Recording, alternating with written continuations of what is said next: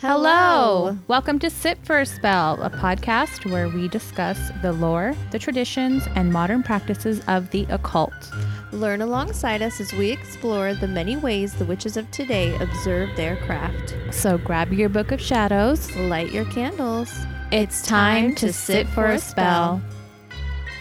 Hello. Hello, and welcome to a very special episode of Sit for a Spell podcast, crossover edition. Yeah, crossover with Too Scary Didn't Watch, a horror movie podcast. We had so much fun doing this episode. So much fun.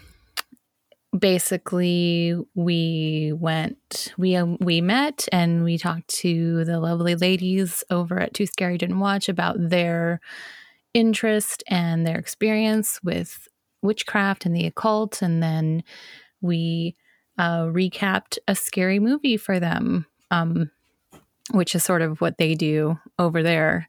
So that was really fun. I had a really great time. What about you, Jess? Oh, loved it. They're wonderful people.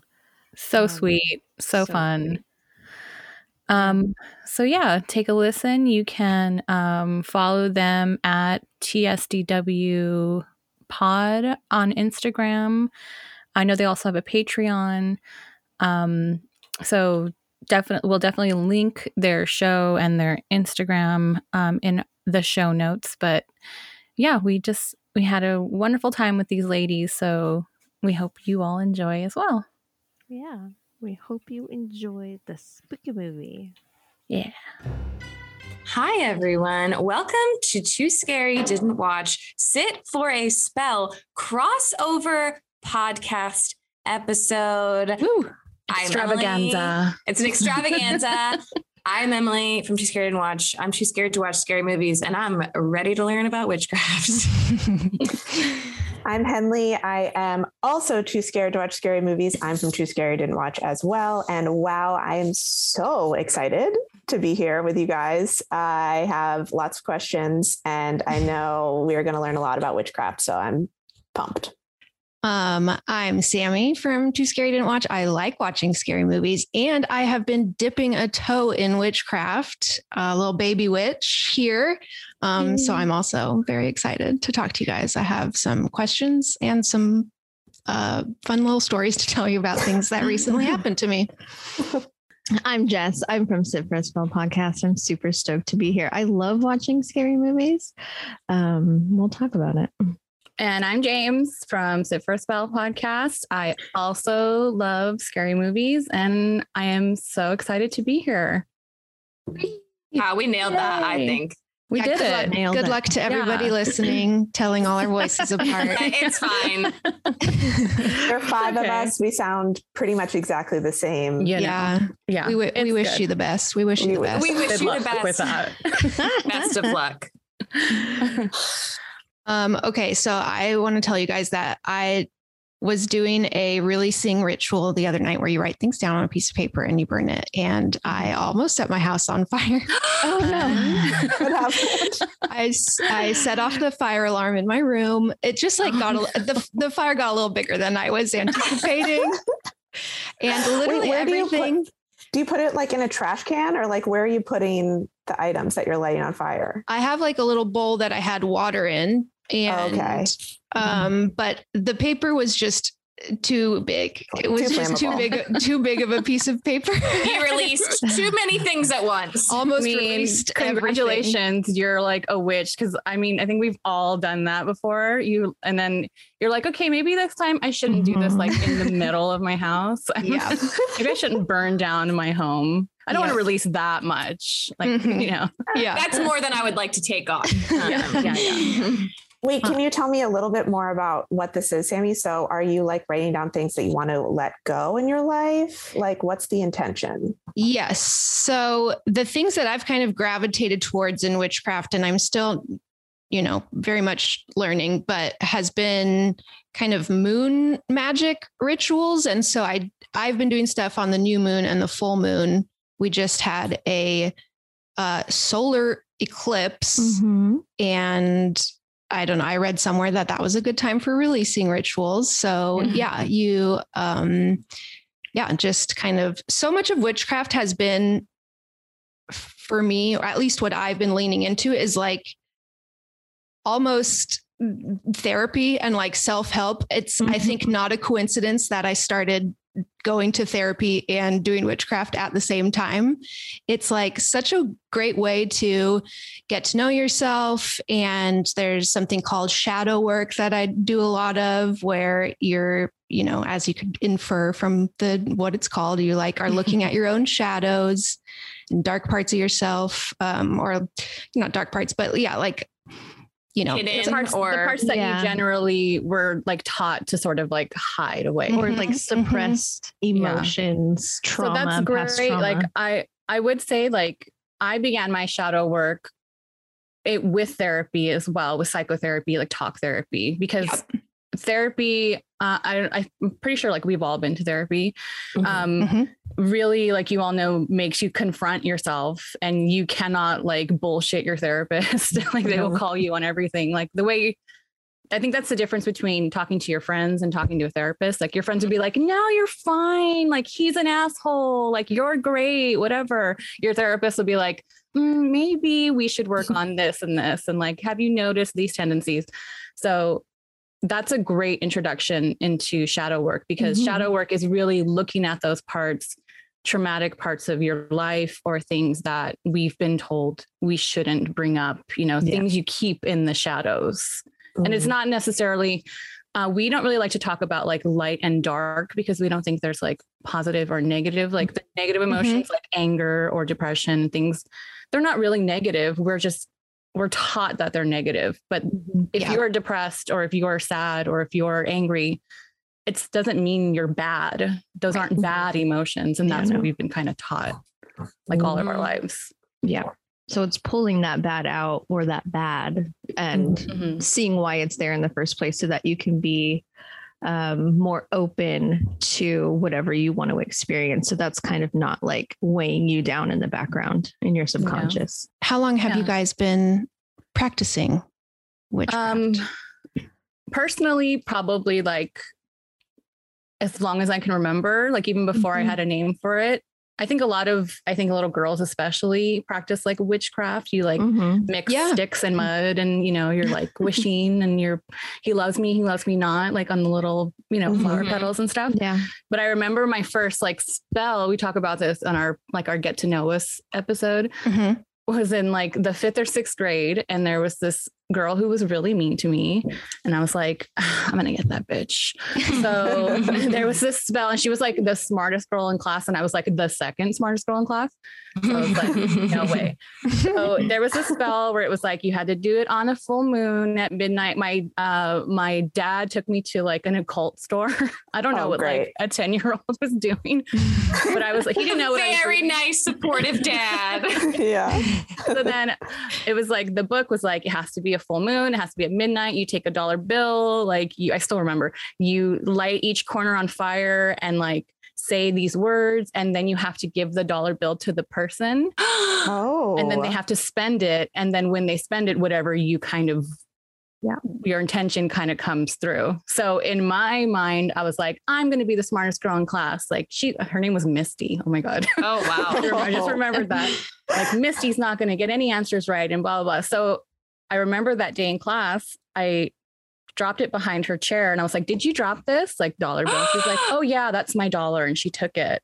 Oh, clever. And then she must have spent it like at lunchtime or whatever. And then the rest of the day, she got all the answers wrong. She like didn't get anything right. She was always like one of like Hermione, like, I know. But like the whole rest of the day, she didn't get any answers right. And I was like, I'm a witch. I'm the most powerful being in the world. And then there's like a whole thing where like some people believe, like, especially if you're like a baby witch, like your power can be washed away like in a shower. So like if she took a shower that night, it would have washed away, which she came back the next day and she was fine. But I was like, I need more dollars. I need to find some more dollars somewhere. Just keep giving her $1 every day. Yeah. James's first spell would be a hex on someone. A revenge spell. Yeah, that's extremely The Craft. Like every single part of that, I'm like, okay, yeah. All right. I was so into it. And ever since then, I was like, yeah, just been doing, I've moved on from just hexing people into working on myself. But yes. That's so fun. I started similar age, just like little things. My mom had always noticed, but my first one was, I think it was like a lost key to my diary. And like, I did like this whole spell because I wanted to find the key. I found it.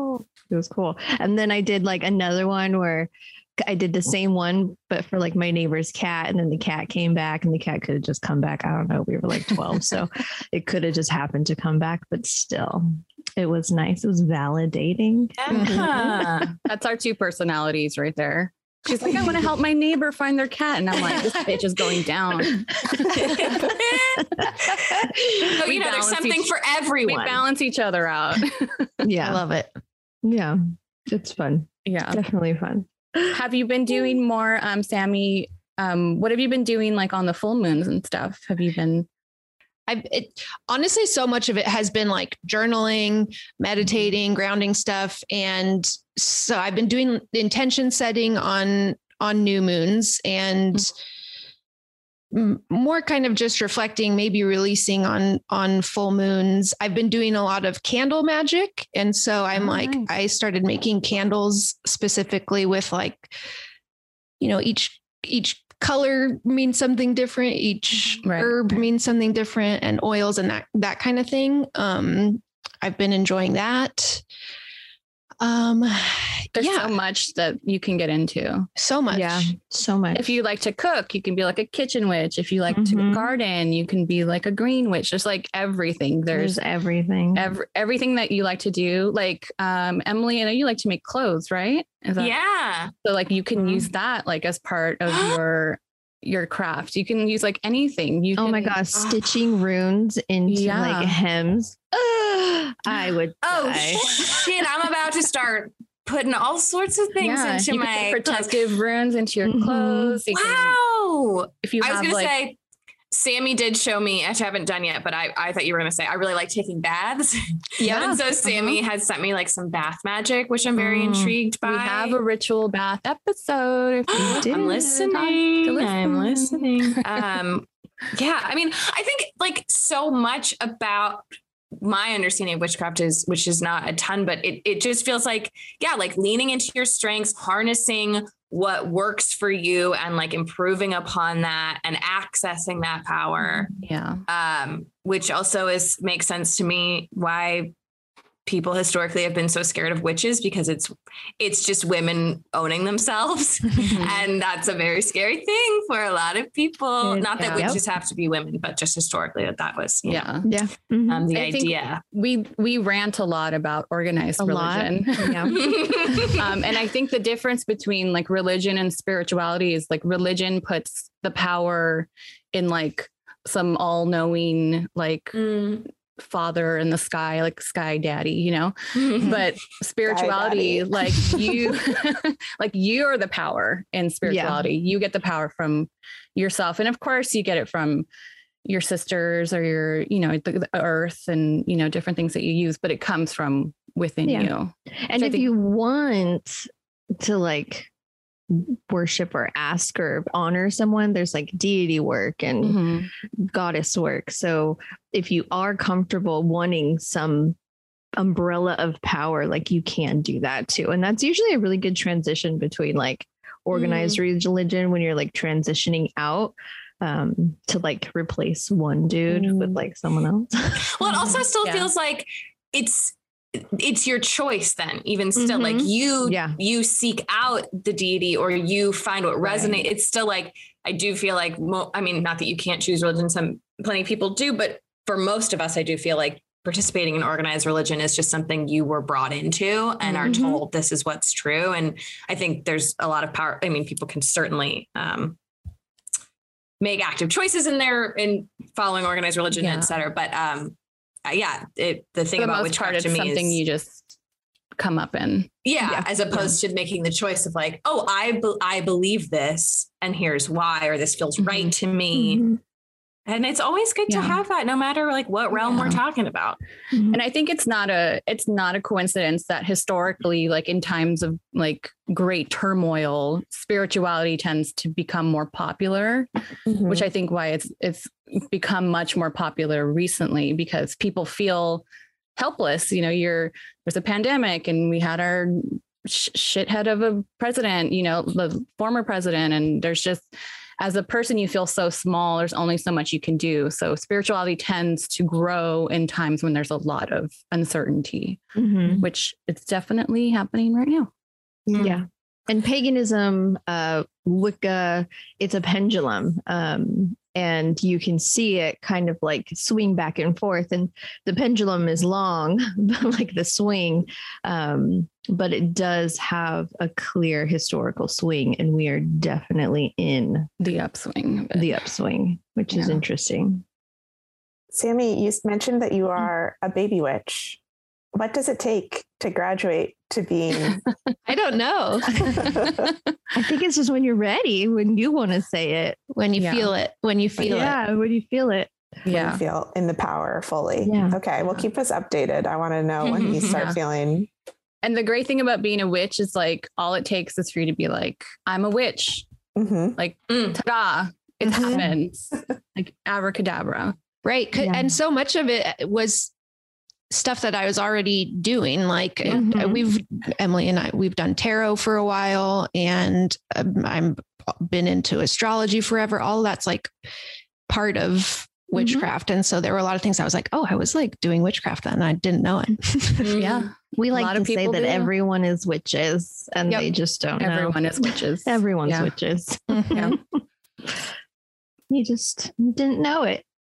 Yeah, I mean, we blow out our birthday candles and make a wish. Like that's a witchcraft, right? Like, right. Okay. Yeah. Everything. Wow. Have you been in a Catholic church? Have you? That's some witchcraft. Oh my God. They do witchcraft in there for sure. You're drinking blood and eating body. That's witchcraft. Swinging incense up and down. Like, you're doing rituals. You're praying. You're putting your intentions. Praying is just intentions. You know, like everything is. It's everyone is witches. Everyone's That's what we witches. always say. I love it. We're gonna put it on a shirt one day. Yeah, that's an alternative podcast name for sure. Everybody is witches. Yes, everyone is witches. Well, and you said you both love scary movies. Yes. Have you always loved scary movies? Is this been an adulthood thing? No, always. Okay. Yeah. I grew up in like a really like loosely supervised television home. Like just do like go to the occult store, watch whatever you want. Burn dollar bills at midnight. Who cares? Like do what you got to do. You know, like there's 5 of us in my family. So all of us, we love scary movies. I don't know what it was. I don't know how it happened. We grew up watching, everything. I like when I told my siblings I was going to be on this podcast, I was like, tell me some movies we used to watch like as a kid, because I can remember some. And the list like kept going on and on and on and on. And it was like Poltergeist and Halloween and oh my God, just everything. Like it was like literally like a 2-hour conversation. I was like, why were we allowed to watch these things growing up? I have no idea. But it was definitely something that was always on in our home. Yeah, same.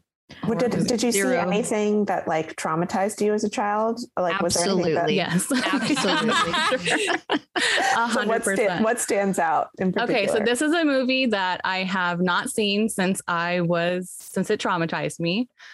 And it's going to sound stupid because it's probably not scary, but it's called Tales from the Crypt, Demon Night. Okay? Oh, so is it like a sequel to, I think it's one of the episodes. Is it? No, it's a movie. So Tales from the Crypt did like their TV show, but then they did a few movies. They did Bordello of Blood, which is not appropriate for children. They did Demon Night, which stars Billy Zane. Oh my God. Cool. Wow. And I think, is it Halle Berry? That could be wrong, but anyway, I haven't seen it since then, but the demons in that movie, like, scared the fuck out of me. And like, I had nightmares for like a month and I never watched it again. But then in my brain, I was like, I like this feeling. Like, so I've been like chasing that feeling ever since then. And I refuse to watch it because I'm like, it's probably not scary. And I don't want it to ruin the memories. I'm like, the memories of me being traumatized because it's probably not that scary. But I just remember Billy Zane, and that probably is where he was like the villain. And that's probably where I got like my unhealthy attraction to like the villain. She loves a villain. The bad boy. I can change him though. I can change him. I had to have been in like 5th grade. I was at my friend's house. We lived on a cul-de-sac, and they just started watching one of the Freddy Krueger movies. Oh, so scary. It was the one with the what's it called? Q-tip. I don't like the Q-tip goes all the way. Oh it's no! Oh no! Horror! Oh, just the fourth one? Can't even. I have no idea. I just know there's a Q-tip involved, and it's horrible. And I was just traumatized. I'm still scared of him. I still have not watched a single Freddy Krueger movie since the 5th grade. He's scary. What's funny is we were talking about when I was telling my siblings about this. We used to always watch Nightmare on Elm Street. The 5th one, I think it's called. I don't remember what it's like. The premise is like the girl gives birth to Freddy Krueger Great. and like brings him into like our unit, and there's like a church and all that. Sounds like a typical 5th sequel sort of idea. I don't know. Yeah. I guess maybe she gives birth to him.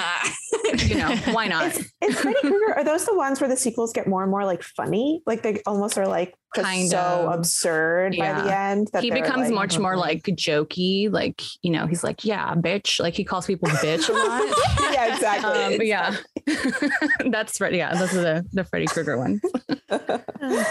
That's hilarious. Okay, I looked it up. It's Jada Pinkett Smith, not Halle Berry, in that movie. Oh, hell yeah. Yeah. Do you have a type of horror movie that you like the most? Like home invasion movies or ghosts? Ooh, love a ghost. I love a slasher. Yeah, she does. Slasher. Halloween is like probably my favorite movie, even though it's not scary. It's oddly like comforting to me. Like I'll put it on and just like snuggle up in bed and be like, like Halloween. I literally could probably tell you beat for beat that entire movie and like I know probably all the words and everything. It's one of the movies we watched all the time as a kid, like over and over again. So it's Michael Myers is like he's like really near and dear to my heart. This is now maybe going to be a theme on our podcast, is asking people about their comfort horror movies, because this has been coming up now and again, and it's kind of new, but it makes like people have horror movies that are just comfort films for them. Yeah. Oh yeah. The Others with Nicole Kidman. Oh my God. Have you guys done that movie? No, we've had it requested a lot. We're going to have to do it one day. We've gotten so close several times. So good. So good. I love a good child ghost. They're the best. Ghosts are good, and they're so scary because they're like real. Like it can really happen. Like a slasher, I think I like because it's like, what are the odds of like a killer is going to be like on the loose in my town? Like while I'm babysitting and That's so funny because most people would say one of those is actually real. Like like a slasher, like a real person who could murder you. Yeah, that's true. Like Henley does not believe in ghosts at all. So it's like most people would think, well, yeah, a ghost isn't real. A slasher, that's a murderer. But honestly, I'm with you. I love the thought of being like ghosts are more pervasive than a Michael Myers. Yeah. Like anybody could get haunted.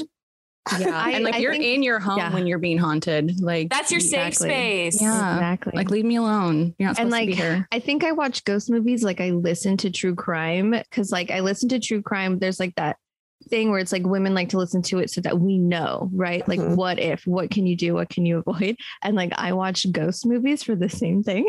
Like what should I look out for? Studying How can I get rid of? You're like, I would never do that. I would never do that. That was a mistake. Get some sage. Get some sage. What are you guys waiting for? Yeah, never antagonize. You know, there's steps you can take with a ghost. You can't really reason with a murderer. You can maybe reason with a ghost.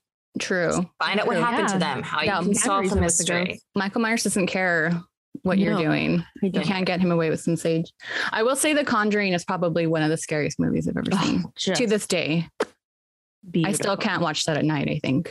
Like the clapping and I can't do it. Yeah, that's one of my scariest ones too. Yeah. I also really love another of my like comfort movies, which I know I've heard you guys talk about, Sammy, is The Descent. Mm-hmm. I love The Descent. I guess that would be my comfort horror. Yeah, I love it. I have this like really specific memory with it. It was when Blockbuster was going out of business, and my brother and I and my boyfriend at the time, we went to Blockbuster and we had like $20, and it was like those, 10 for 10 packs. And it was like, you didn't know what they were, but it was just like, these are all horror and these are all rom-coms, whatever. So we bought like a 10 for 10 pack of horror. And then the whole weekend, that's all we did was just, we closed the blinds and it was dark and we got snacks and we just watched horror movies all weekend. And we knew nothing about any of them. And one of those movies was The Descent. And we were just like freaking out, like flipping out. And like me and my brother and my boyfriend were all like hugging each other. And we were like, what's happening? Oh my God. We were screaming when they show the creature, we screamed. And I love that movie, especially because it's tied to that memory. Yeah. That's a trauma film for me. Fair. That caused nightmares. Yeah. That's scary as hell. Horrifying. Yeah. But it's very well done. Beautiful movie. Yeah. Gorgeous. Beautiful. The reds and the whites. Festive, honestly. Should we then, is this a good time to talk about the movie that you guys have picked for us to do this week? Let's do it. Let's jump in. Do it. Okay. We are going to be talking about Shutter Island. Pulling up my little facts about this. It came out in 2010. It is directed by Martin Scorsese. What do people say? Scorsese. I say Scorsese, but I feel like some people go Sezzy, and I'm like, oh, am I stupid? Is it Martin Scorsese? I don't know. No. Those people are stupid. Those people are stupid. Thank you. Officially, you heard it here first. It was written by Leda Kalogridis, and that I said perfectly. That was perfect. Based on Shutter Island by Dennis Lehane. It stars Leonardo DiCaprio, Mark Ruffalo, Ben Kingsley, Michelle Williams, Emily Mortimer, Patricia Clarkson, and Max von Sydow. Wowee.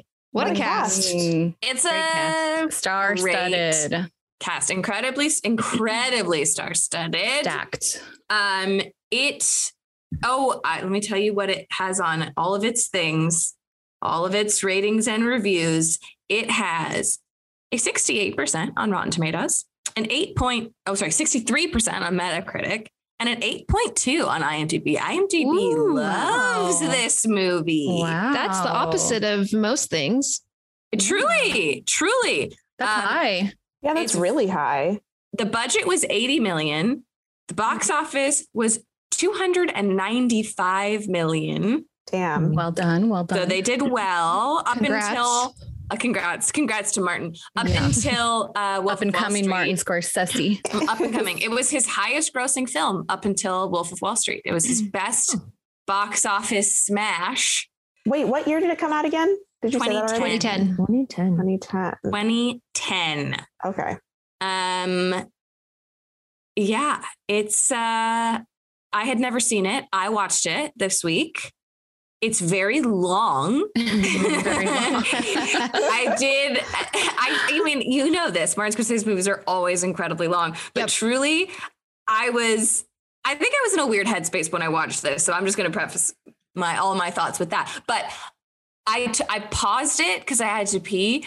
And I was like, this movie's probably almost done. And I hit pause and I was not even halfway through. It was like, what the fuck? Like, I was like, how is this? How? It's like 2.5 hours long. It's very long. It's very long. And so much happened. I just was like, because we were like reaching, I guess, the midpoint. And so I was like, this feels like we're getting somewhere. Okay, cool. I paused. I was like, oh my God. Yeah.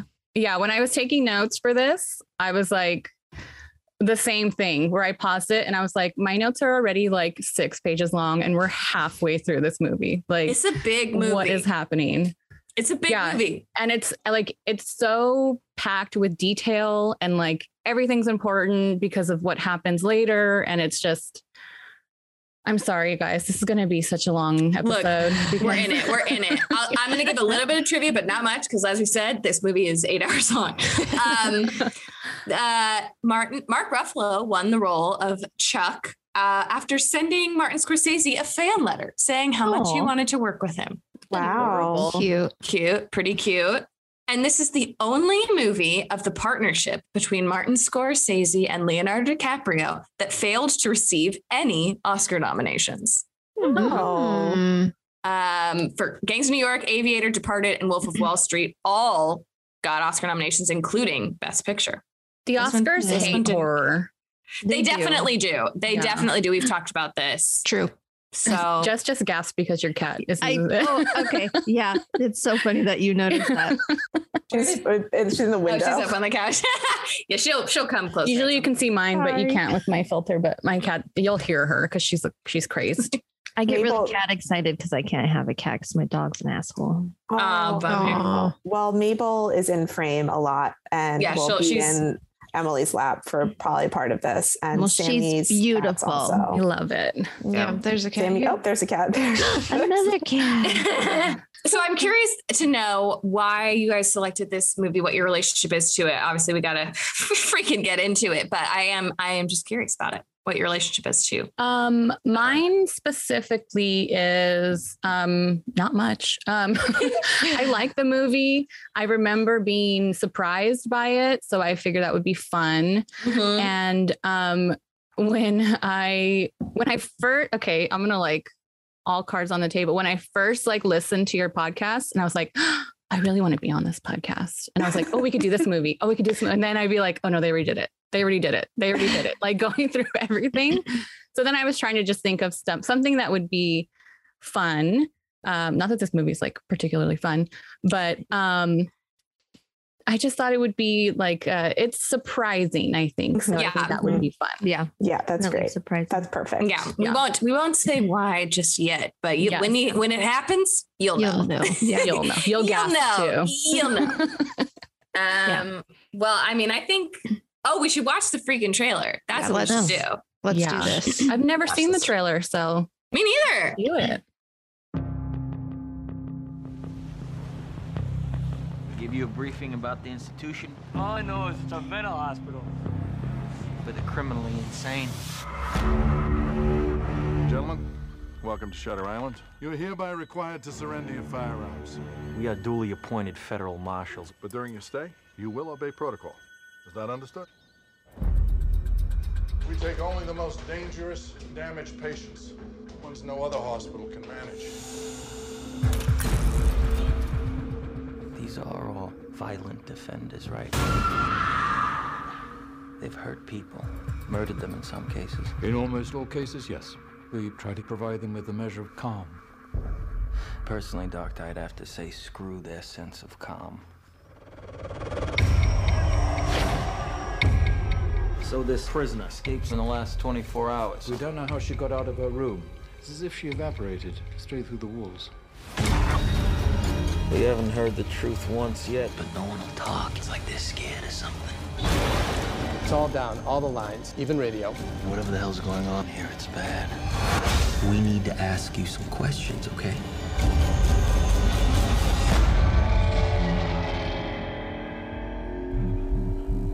Do you know what fear does to the mind?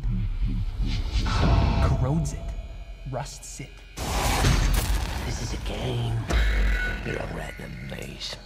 Who did this to you? Going somewhere?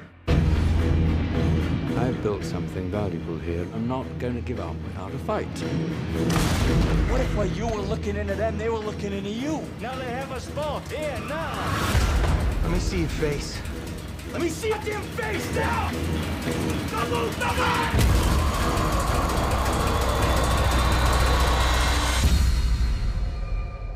Wouldn't you agree?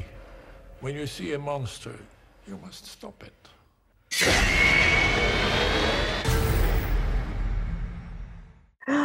Scary. Ooh, that's a good trailer.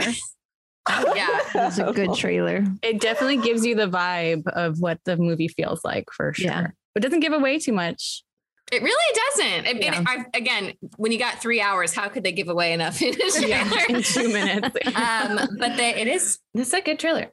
It is. So many nasty cuts. The lady with the slit throat and those staples in the face. I did not like face that. is gross. Ooh. Yeah. My favorite thing is Leonardo DiCaprio and Mark Ruffalo's adorable trench coats with those huge They look great. huge arm pads. Yeah. Really fat ties, like the fattest, shortest ties you ever saw. Yeah. And the accents, a lot of good accents in this movie. Scorsese loves an accent. Yeah.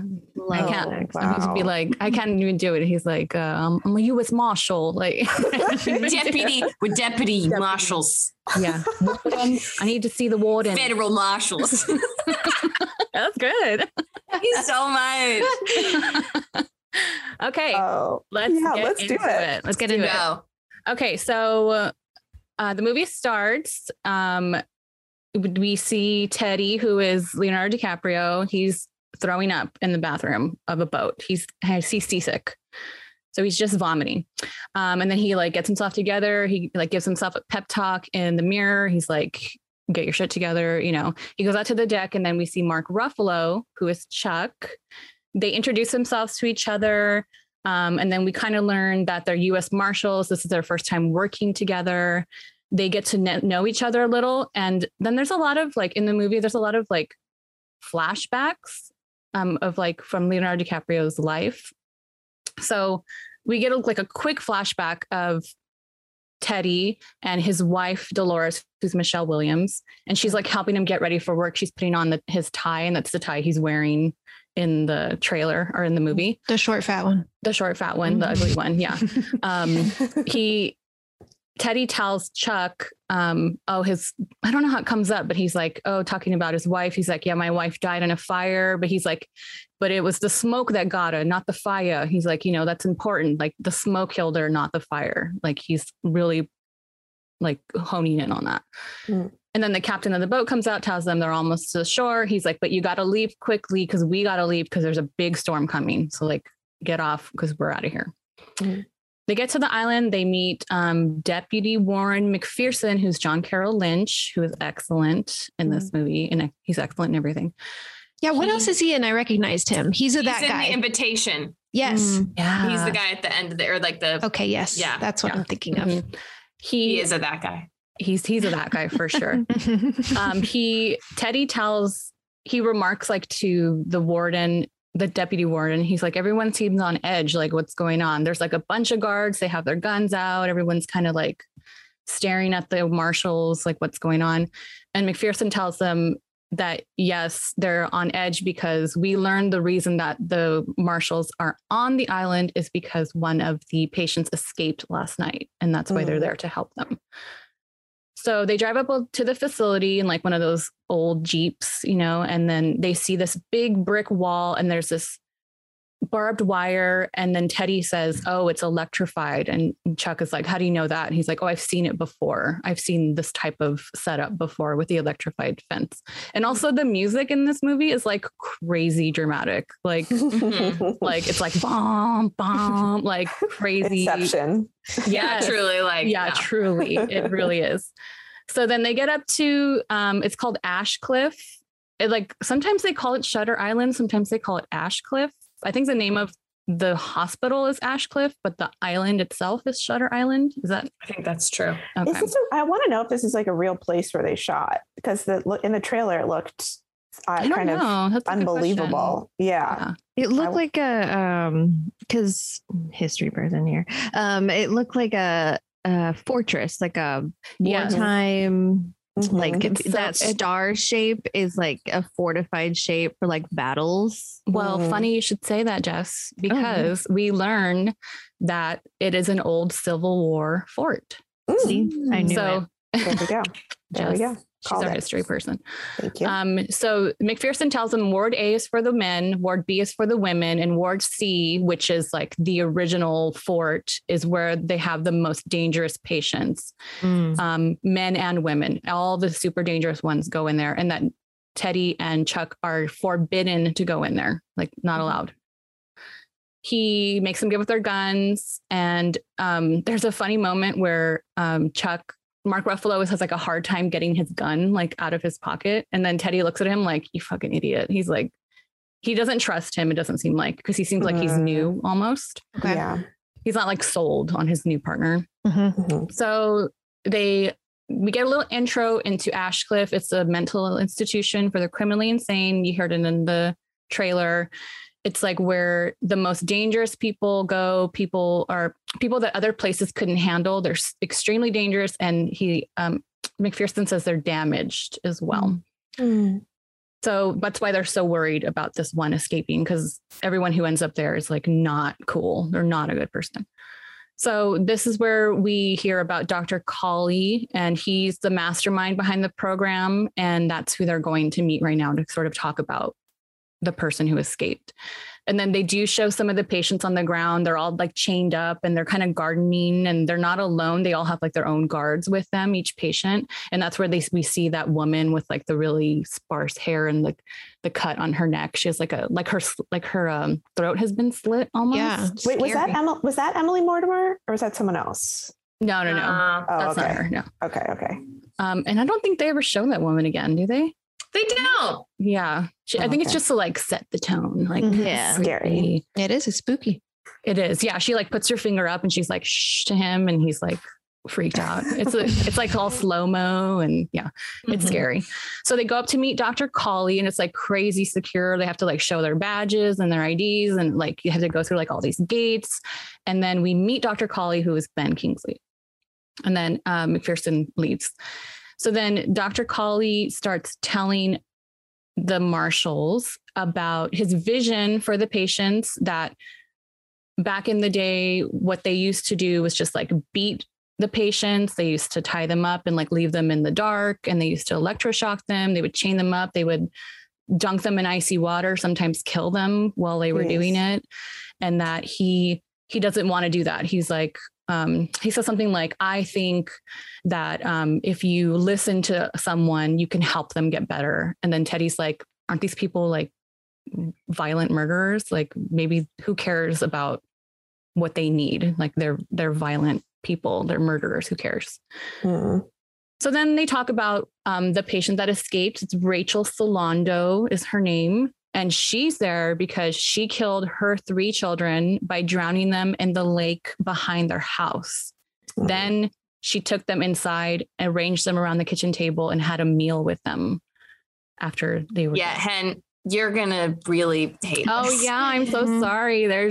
Jess has a newborn too, so it's there's some pretty bad child death. There's a lot of child. Sorry. A lot of talk about children. It's okay. It's okay. You guys have warned me, and so now I'm just disconnecting from my emotions, and I shall disassociate. And my emotional part of my personality has left the room. Amazing. Perfect. That's going to work for this movie. It's a really healthy tool I've developed. Yeah, I love this podcast. Yeah, that sounds great.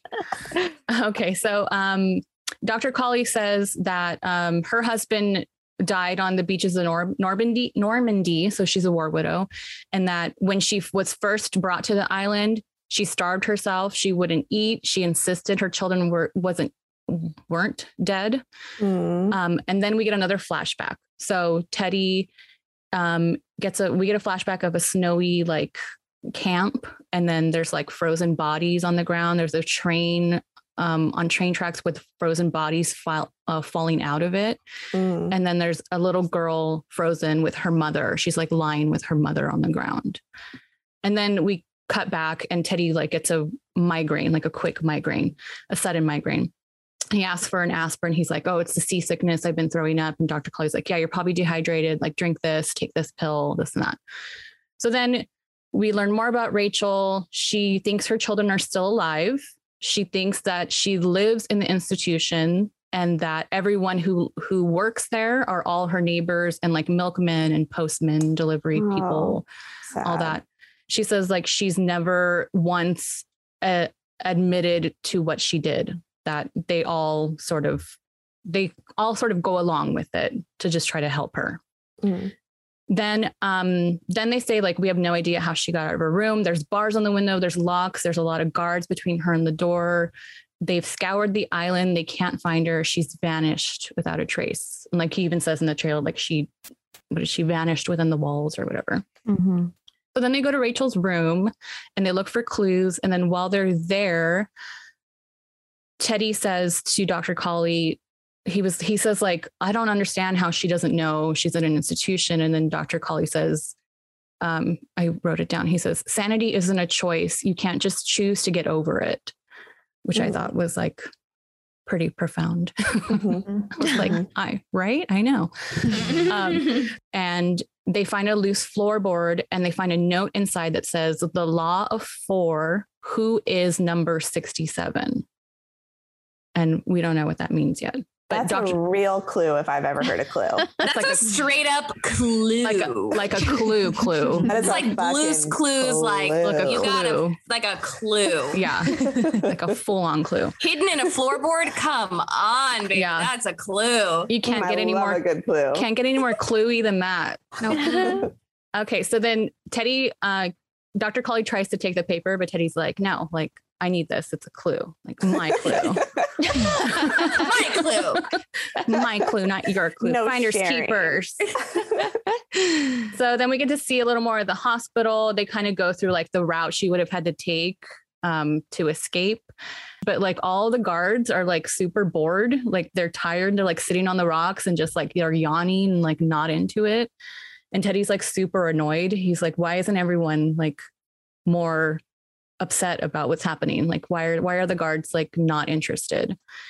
And so McPherson's like, we looked already and we can't find her. There's nowhere else she could be. It's 11 miles to the nearest island. The water's freezing. If she would have swam away, she would have drowned and her body would have washed up ashore.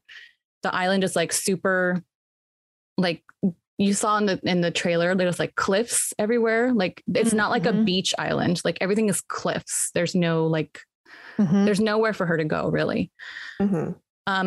They do look and see that there's like caves in the cliffs, but they're like 50 feet up. And so McPherson's like, no, it's impossible. Like she never could have gone up there. There's no way.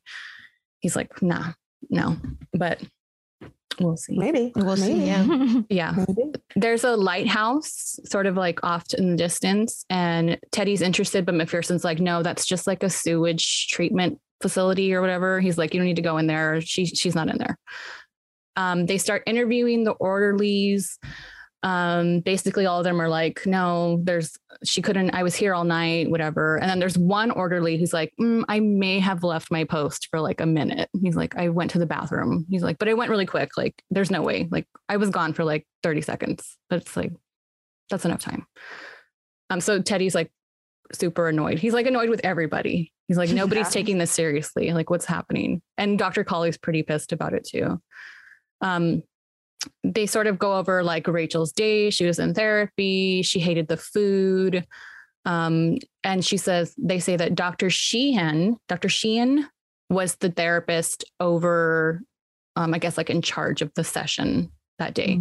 And they're like, Teddy's like, okay, well, where's Dr. Sheehan? And they're like, oh, he went on vacation. Like he left this morning. Like he had a vacation plan. So he just left.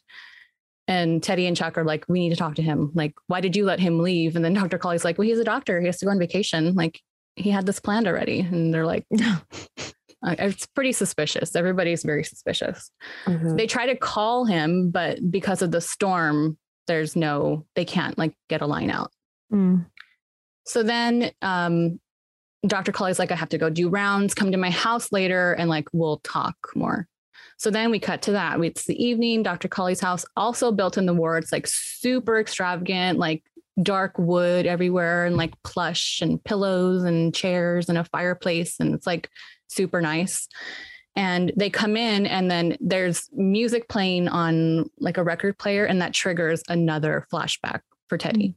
So this time we see people standing in the snow behind the barbed wire. They're wearing striped pajamas. Yep. So we're led to believe this is the Holocaust. So this is like a concentration camp.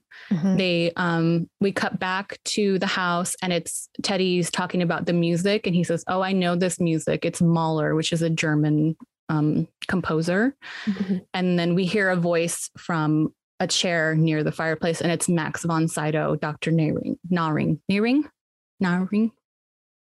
Oh, I wrote Max von Sydow in my notes the whole time. Yeah, it's Max von Sydow. Whatever. Yeah. So we see him and he's like ominous and he's like, you know how his presence is. He offers them a drink and then they make jokes about like marshals and psychiatrists like being professions of drunks, you know, like they're just like are giving each other shit. And then there's another flashback it's an office and there's a picture of Hitler on the wall and there's like papers flying everywhere. There's no people being shown, but there's like just papers going everywhere.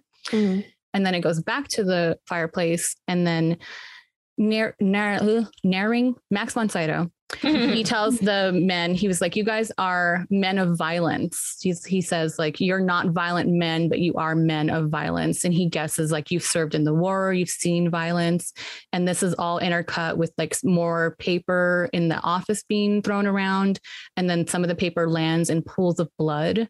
And then it's like back and forth. And then we see a Nazi on the ground in the middle of the blood. And there's American soldiers around him, like going through all the paperwork and stuff. And then we see Teddy come into frame and over the Nazi, and he has a gun slung on his back. And then he looks down at the Nazi. He looks out the window and we see all the frozen bodies like on the ground. And then he looks over and there's a record player playing the same song that's being played in the present. And then we go back to the Nazi and the Nazi's like reaching for a gun that's like just off to the side. It looks like he tried to kill himself, like he tried to shoot himself, but it didn't work. So he's like reaching for the gun to like finish the job or to shoot Teddy. And Teddy looks over and he puts his foot on the gun and then he slowly kicks it out of place so that he can't reach it. And then he watches him like slowly die, like slowly bleed out. Oh, geez. Yeah, it's pretty heavy. So then while we're sort of seeing this, Teddy and Max von Sydow, they're just sort of like going back and forth. They don't seem to really like each other or like trust each other. And then Teddy's getting really annoyed. And then he asks the doctor if he's ever seen a death camp. And the doctor's like, what? And then Teddy starts talking about Dachau and Teddy starts speaking in German. And then he's like angry about it. He's like getting heated. And then he's like, your English is very good. Like your English is pretty good, but you're hitting the consonants pretty hard, which is typical of German people when they're learning English. And so then him and Chuck are like, Chuck is like, you're German. Like, what are you doing here? You're like, this is right after the war. So he's like a German doctor. They don't trust him at all whatsoever. But Max von Sydow was like, what? I came here legally. Like, is that a crime? Like, I came here. I just immigrated, blah, blah, blah. So Max von Sydow then tells him, like, you know, I know you want everyone's personnel files. You want to talk to everybody, but the board has voted and you can't. Like, you're not allowed to see anybody's personnel files. Like, it's just not going to happen. So then Teddy's like, okay, well, you know what? If you're not going to help me, the investigation's done. We're leaving. Let's get out of here. We're going to be on the ferry. The next morning we're out. So then they leave. Like, nobody trusts anybody. So then Teddy and Chuck have to go bunk with the orderlies in their quarters, I guess. And then Teddy tells Chuck, like, I'm bluffing. I know that they're going to let us see the stuff they want to see, but I just want them to think we're leaving because something has to happen. And he's like, I don't think Rachel got out on her own. I think somebody helped her, and we're going to find out why and who. So when he goes to sleep, we get another flashback. I guess it's a dream. We see Michelle Williams. She's like in her apartment in the city. She's scolding him about his drinking. She says he has to drink because of all the people that he killed in the war. There's like ash and like soot like floating around in the dream, like all over them as they're talking, but it's like very warmly lit. It's like dreamy and nice, but everything slowly starts becoming like more covered in ash. Then she turns around to him and she tells him she never left. She's still here.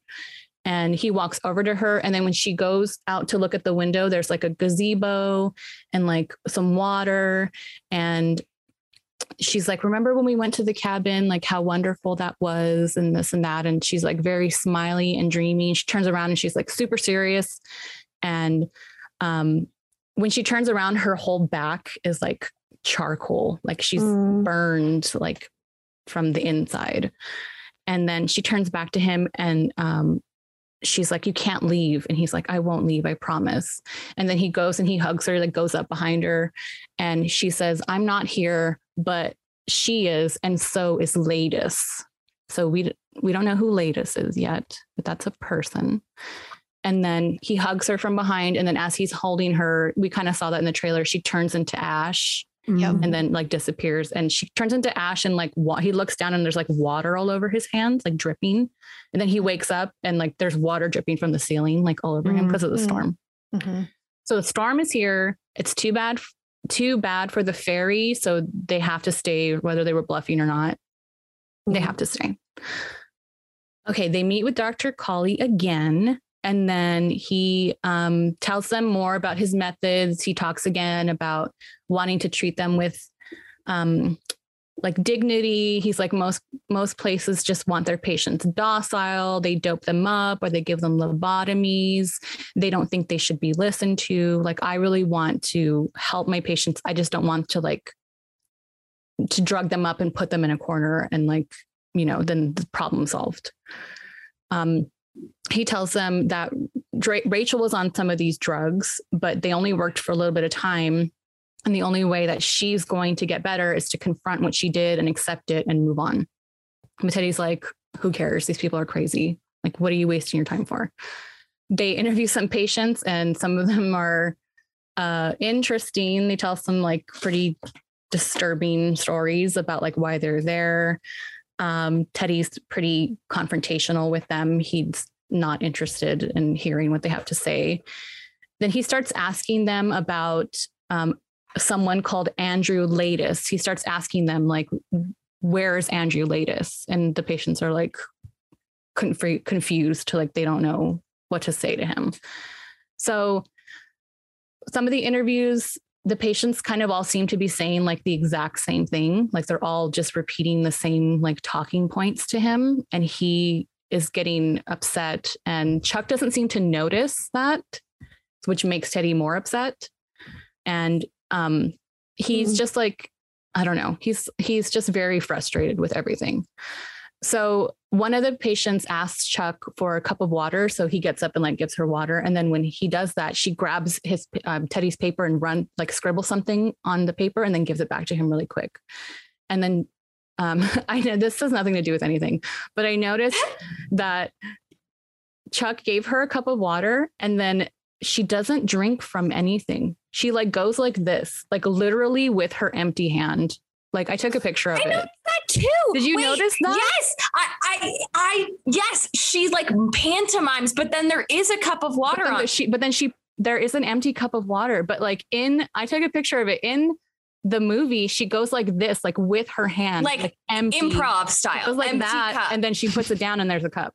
It was so I was like, what is happening? Like, what does this mean? I almost feel like they accidentally used like test scene. Or like the her hand was coverage supposed to shot be in, instead of like it is, because I spent a while being like, was that intentional? Is it? But I think it was a straight up mistake. I think it was so weird. You would think like Martin Scorsese wouldn't like make a mistake like that, but it was really weird. I'm going to send you guys that picture because it's weird. Really weird. I watched it like 3 times. Yeah, when it happened, I was like, did I imagine that? Because there is a cup there now. Wow. Yeah. Great. It was weird. Okay. Good. Not just me. Okay. So then Teddy asks her about Ladis too. And whatever, she doesn't know.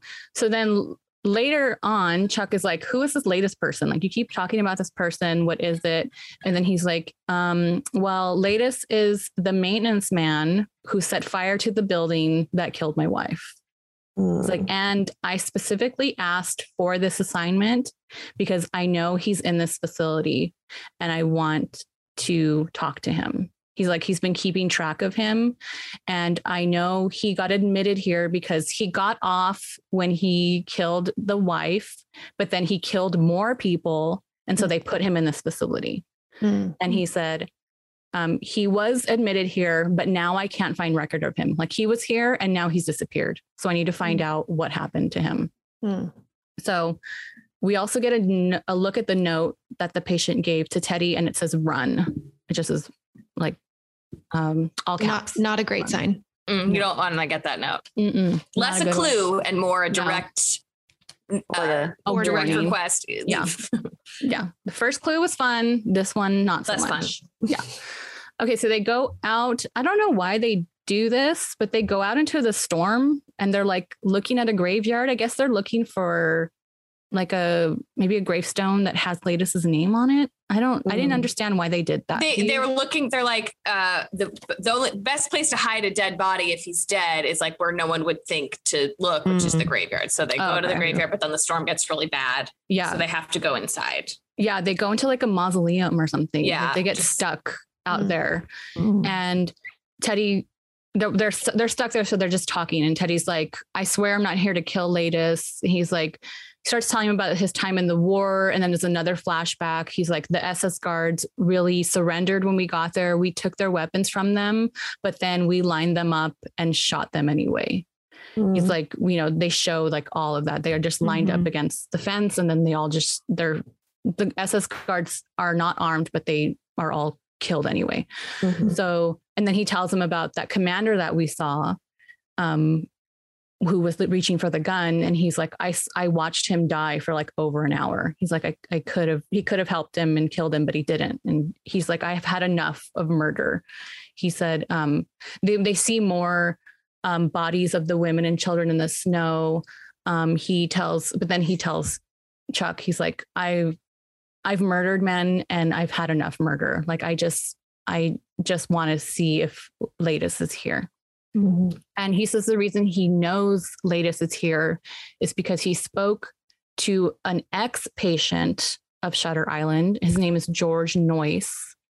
And he was brought to Shutter Island, but then he was allowed to leave. And then when he was released, he killed again. And then when he was arrested, George Noyce begged the judge to put him in prison and not send him back to Ashcliff. He's like, I do not send me back there. Put me in prison. I do not want to go back there no matter what. So Teddy thinks that Latest is here and he's vanished because he thinks they're doing experiments on their patients on Shutter Island. And the fact that Max von Sydow is German kind of solidifies that for him. It's like bringing more of that.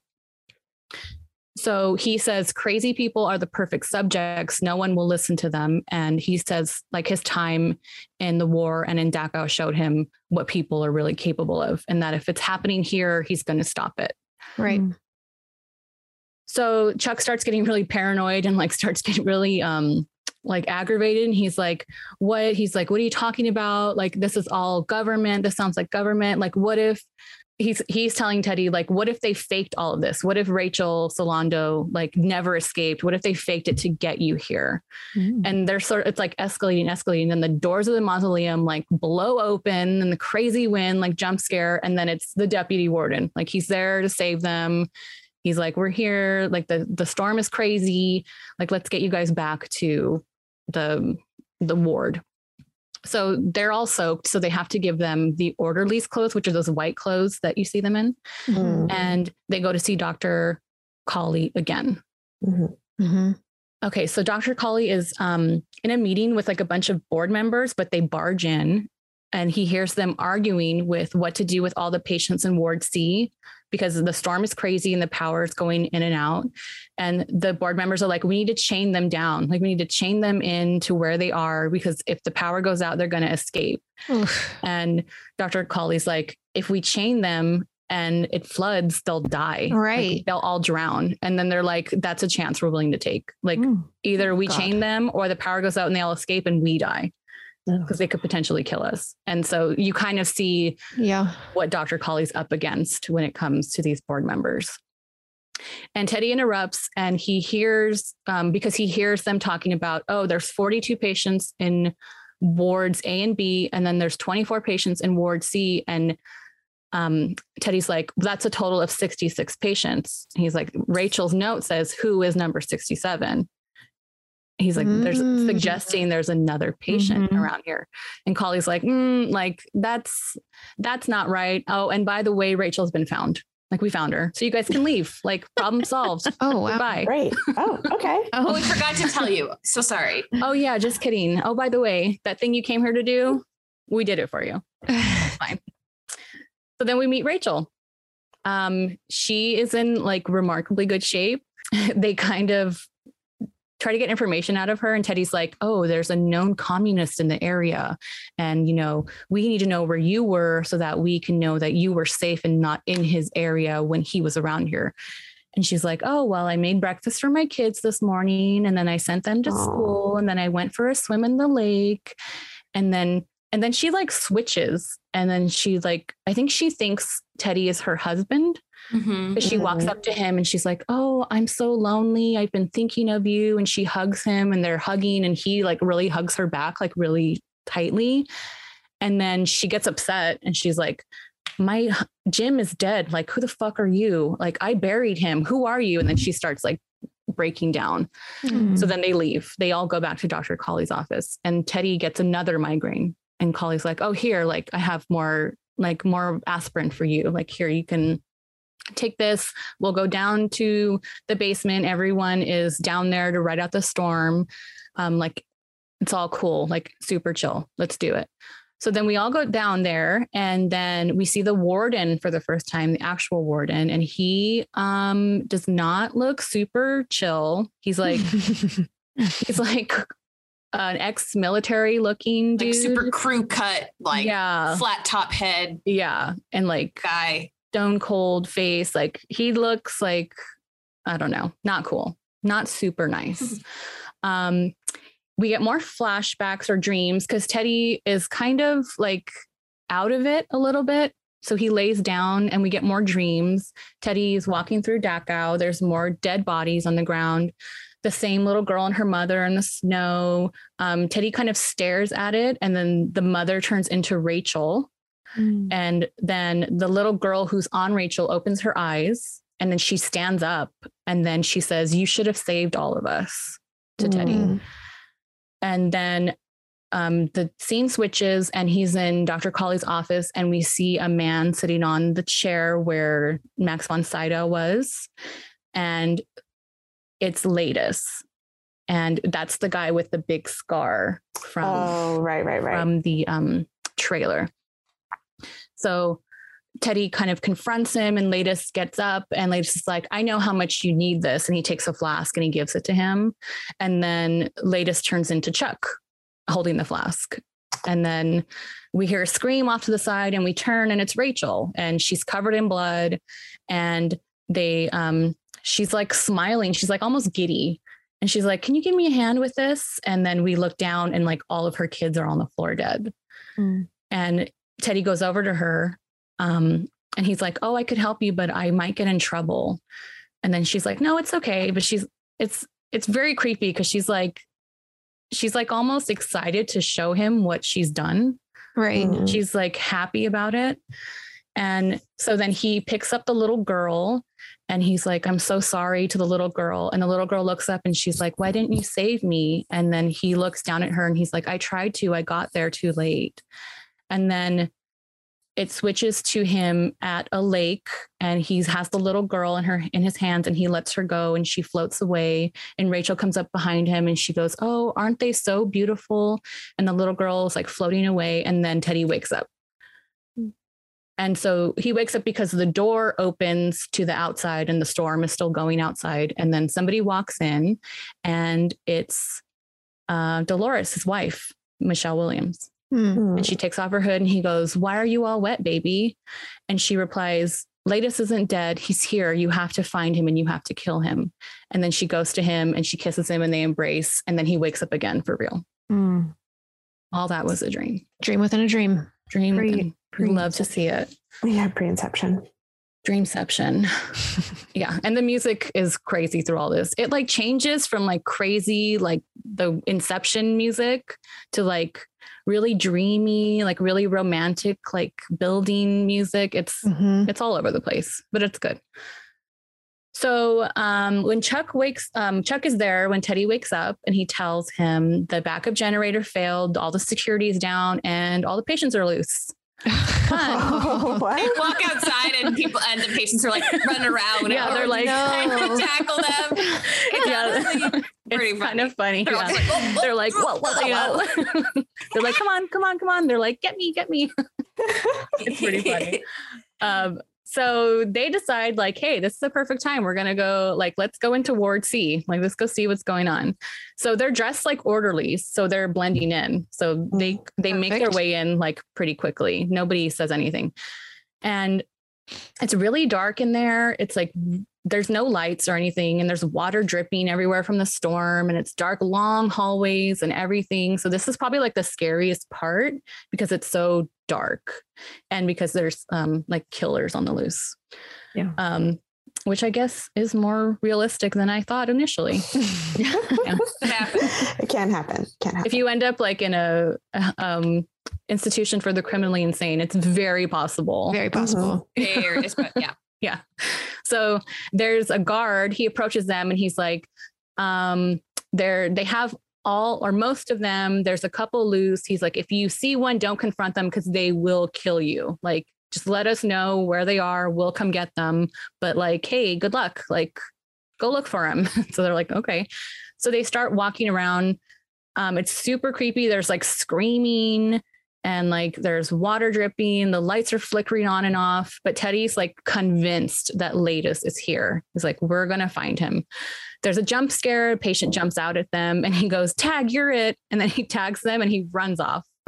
And he's only wearing like pants. He's not wearing a shirt. At first I thought he was naked, but he wasn't. Yeah. Teddy runs after him and loses Chuck. And then Teddy's like walking around and he's like looking everywhere and it's dark and it's scary and you hear more screams and he's going into a stairwell and then the patient jumps up and he gets Teddy in a chokehold and he's like choking him. And then they start talking about like H-bombs or atom bombs, things like that. All the patients have like an obsession with like the atom bombs. It keeps coming up. They keep talking about it because they keep saying like, why would I want to leave here? Like, have you heard about what they're doing on the outside world? They keep talking about things like that. But then Teddy gets control over him and he starts like really beating him up, like beating the crap out of him. And then Chuck comes in and a guard and they stop him. And then the guard is like, "Chuck, help me take this guy to the infirmary." Like he was like, "You're supposed to help. You're supposed to get him, like not kill him." So we find that like Teddy has like a bit of like an anger issue, which we've noticed throughout the movie. So Teddy's alone again. And he starts making his way down another nasty hallway. It's disgusting. Definitely nasty. Yeah. There's whispers and then you hear like Latus. And then we're like, what's happening? And there's flickering and screaming. And then he starts getting, what are they? Matches. It's the only light he has. So it's pitch black. And then he flicks a match and it goes out and then he does another one. And then as he's doing it, he's passing all of the cells and we see people in their cells. Some of them are naked and they're crying. One of them has like a cut and he's like taking the blood from his arm and like writing on the walls and they're like rocking themselves back and forth and they're just not well. not well at all. But you keep hearing Laetus.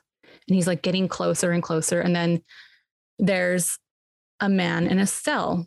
So he gets to the man, and it's the man that's whispering Laetus.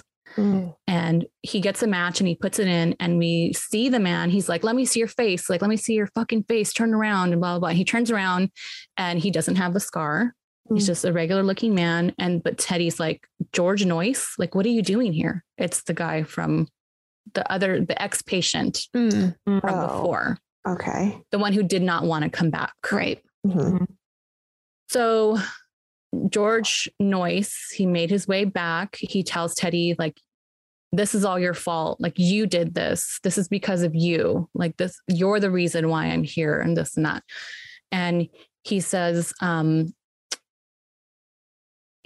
you're not investigating anything. You're a fucking rat in a maze. And he says, they haven't left you alone, have they? You have a new partner you've never met before.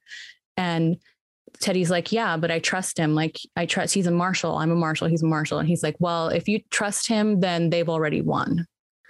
And he says, they're going to take me to the lighthouse and they're going to cut into my brain. And I'm only here because of you.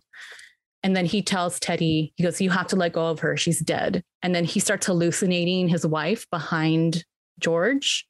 And George keeps yelling at him, like, let her go, or you'll never leave this place. You have to let her go. And then George's face is like fucked up, like as if he's been beaten up. Yeah. And like Teddy's his face is like kind of deformed. Is George Jackie Earl Harley? Is he Rorschach from Watchmen? You guys know? I think I didn't watch Watchmen. I don't know. Great. Yeah, he's all beat up, and Teddy's like, they did this to you, like the guards beat you up and this and that. So Teddy realizes, or he thinks to himself, if Laetus isn't here in Ward C, then he must be in that lighthouse. That's the only place he hasn't checked. So Chuck finds him, or they find each other. They leave the ward and they make their way over to the lighthouse. Chuck tells Teddy, I found Laetus's intake form. Yeah, because Teddy's like, where were you? Because now he's suspicious of him. He's like, where were you when we were in there? He's like, oh, I went to find the Laetus's patient intake form. Yeah. He's getting very suspicious of him. He's like, here's the intake form. And Teddy's like, no, I'll look at it later. Like, no, I want to make our way to the lighthouse. And Chuck's like, you don't need to go in there. Like, what are you doing? It's too dangerous. The tide is too high. Like, don't go in there. Whatever you do, don't go into the lighthouse. And Teddy's like, forget it. You stay here. Don't come with me. I'm going. And he makes his way to the lighthouse on his own. And if you can believe it, this is the moment where I was like, okay, I have to pee. And I hit pause and realize we're at the midpoint. But it picks up a lot from here. It picks up a lot from here. It goes a lot quicker. But just so you can understand like where my head was at in this moment, I was like, what? There's a lot less like detail that needs to be given from here on out. So it's going to go a lot faster. We've hit the top of the roller coaster and now we're like, go. Yeah. But just so you know, in terms of actual time spent, halfway. Yeah. I think I did that when he got into Ward C and I was like, okay, what's going on we're now? probably about done. Nope. Nope. Sure aren't. No, sure aren't. Okay. So Teddy gets to the lighthouse, but the tide is too high. And there's no rocks or anything that he can go on. So he's like, okay, I'm going to go back to Chuck. We'll come back later. I'll come back later or whatever. He goes back to where he left Chuck, but Chuck is gone. But he sees a cigarette like near the edge of the cliff. Because this cliff is like, I don't know, like 100 feet high, like 200 feet high, huge. He sees a cigarette on the edge of the cliff, which they've been smoking throughout the entire movie. There's even a point where their cigarettes get wet. So they give them new cigarettes. Because like, I don't know, back in the day, you had to have your cigarettes. Yeah. And he looks over the edge of the cliff and he sees an outline of a body wearing white clothes on the rocks at the bottom of the cliff. So he's like, oh shit. So he starts climbing down this huge rock face and he gets to the bottom and he sees, when he gets there, it's not a body. It's just like discoloration in the rocks that looks like a body wearing white clothes. So we don't know where Chuck is. We don't know what happened to him yet. He looks up to try to like decide how he's going to get back up. And then about halfway up, he sees one of those caves and he sees what looks like a fire inside the cave. He's like, okay, here we go. He climbs up. He goes There's inside. like 10,000 rats. Also, I just feel like as he climbs around, there's so many rats. Many rats. I don't know. He's just like walking and climbing, just like he doesn't care. But there's just so many rats. So many rats. I don't know what was with the rats, but they serve no purpose and they came from nowhere. But he's a rat in a maze, baby. He's a rat in a maze. So smart. I did not get that. But I only got that because every time I talked about that I was going to watch this movie, my boyfriend would go, "You're just a rat in a maze." He kept saying that line. So it's like one moment in the movie, but for me, like, oh, rats. Like, it's a movie about rats. So thanks to Joel for that. So he makes his way up to the cave. And when he gets in there, we see a woman and she introduces herself to be Rachel Solando. The other one was a fake. Okay. So Rachel says, I shouldn't be here. I was never married. I've never had kids.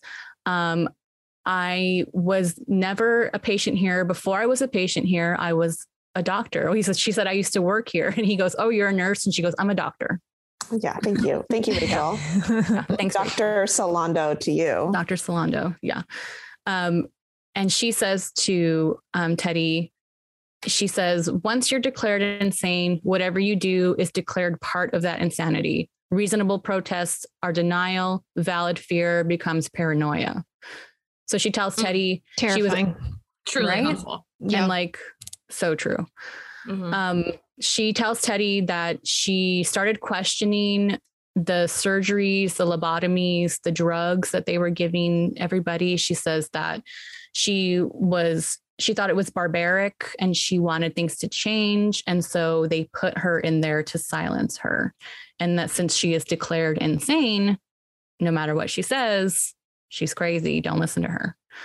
So she tells Teddy there's experiments happening. There's brainwashing. People are being programmed to do horrible things. Like, I couldn't think of the word, like assassins, like the ones that have like trigger words. It almost reminded me of but she was talking about like what they do in like the Bourne movies, where that's like you take someone who is like violent and you brainwash them to be able to do whatever you want them to do. Right. She's like saying they're basically doing that. Yeah. She's like stuff they would never do anyway. Like they're brainwashing them into doing these horrible things for them.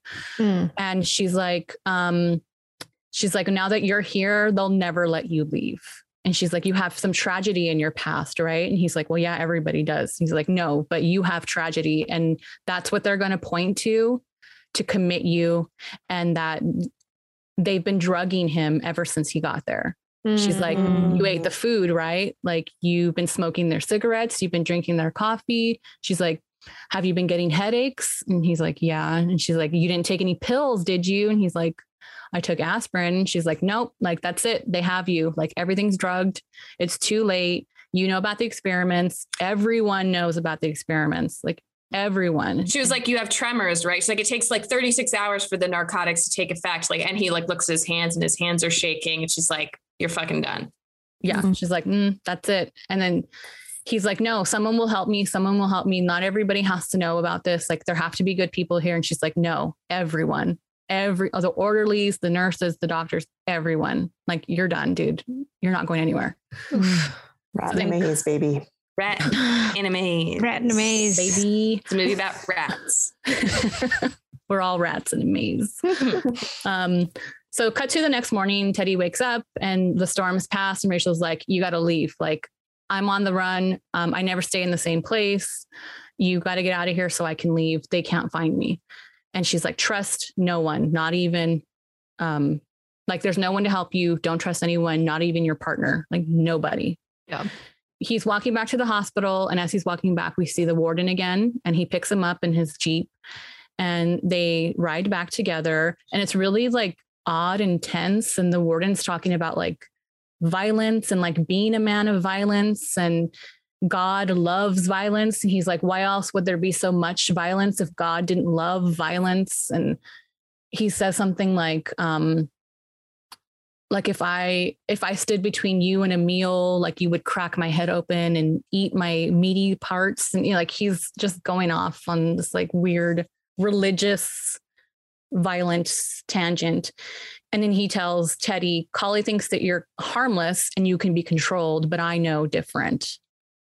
And then he drops him off at the ward, and Teddy finds Dr. Collie. So they speak a little bit about George Noyce, and Dr. Collie tells him, oh, he's a paranoid schizophrenic, and, you know, don't listen to anything he says. And he's like, now that Rachel's been found, you can go.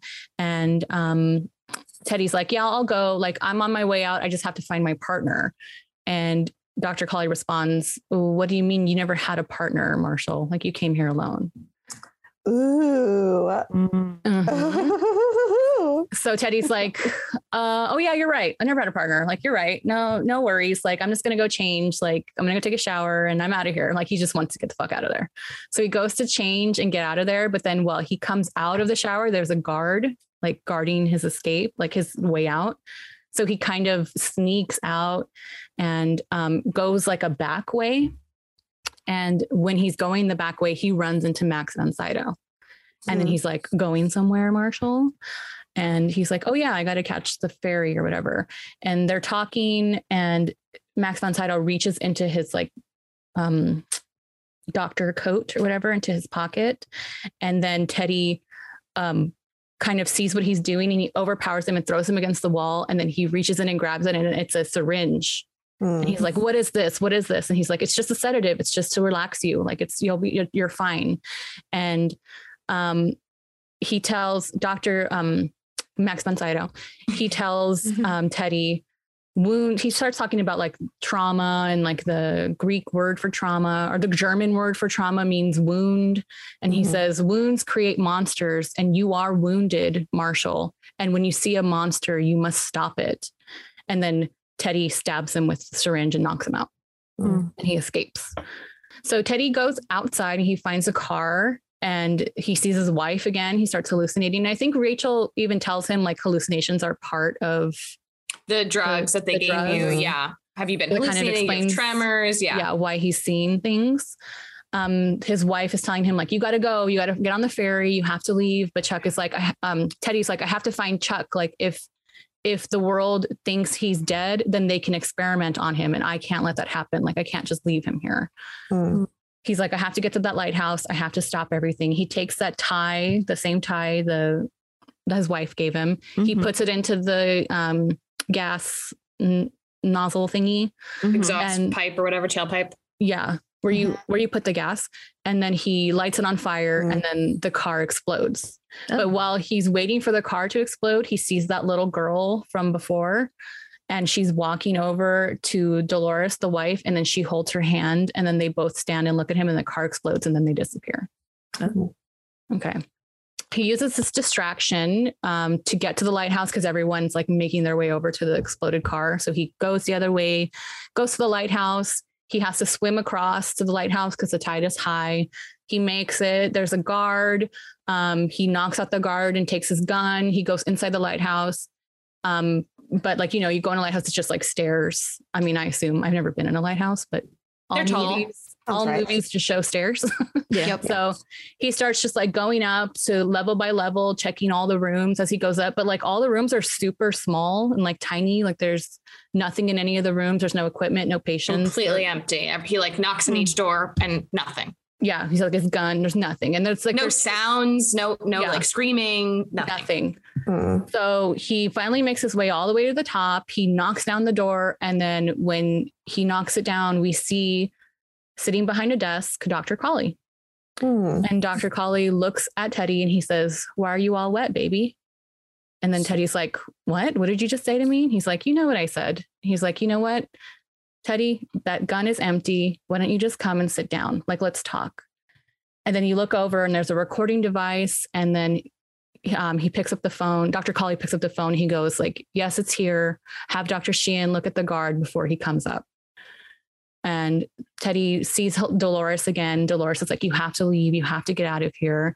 And Teddy's like hallucinating still. But then he tells Dr. Collie, I found Rachel. She's in those caves, but she's gone. You'll never find her. She told me everything about what you guys are doing here. I know everything that's happening. I'm going to blow the lid off this place and this and that.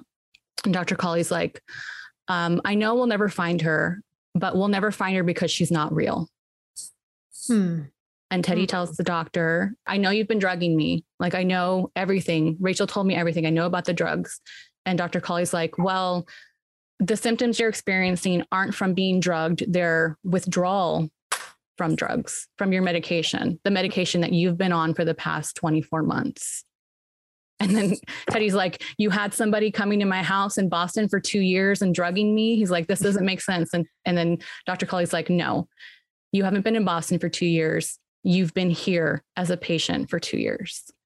Yep.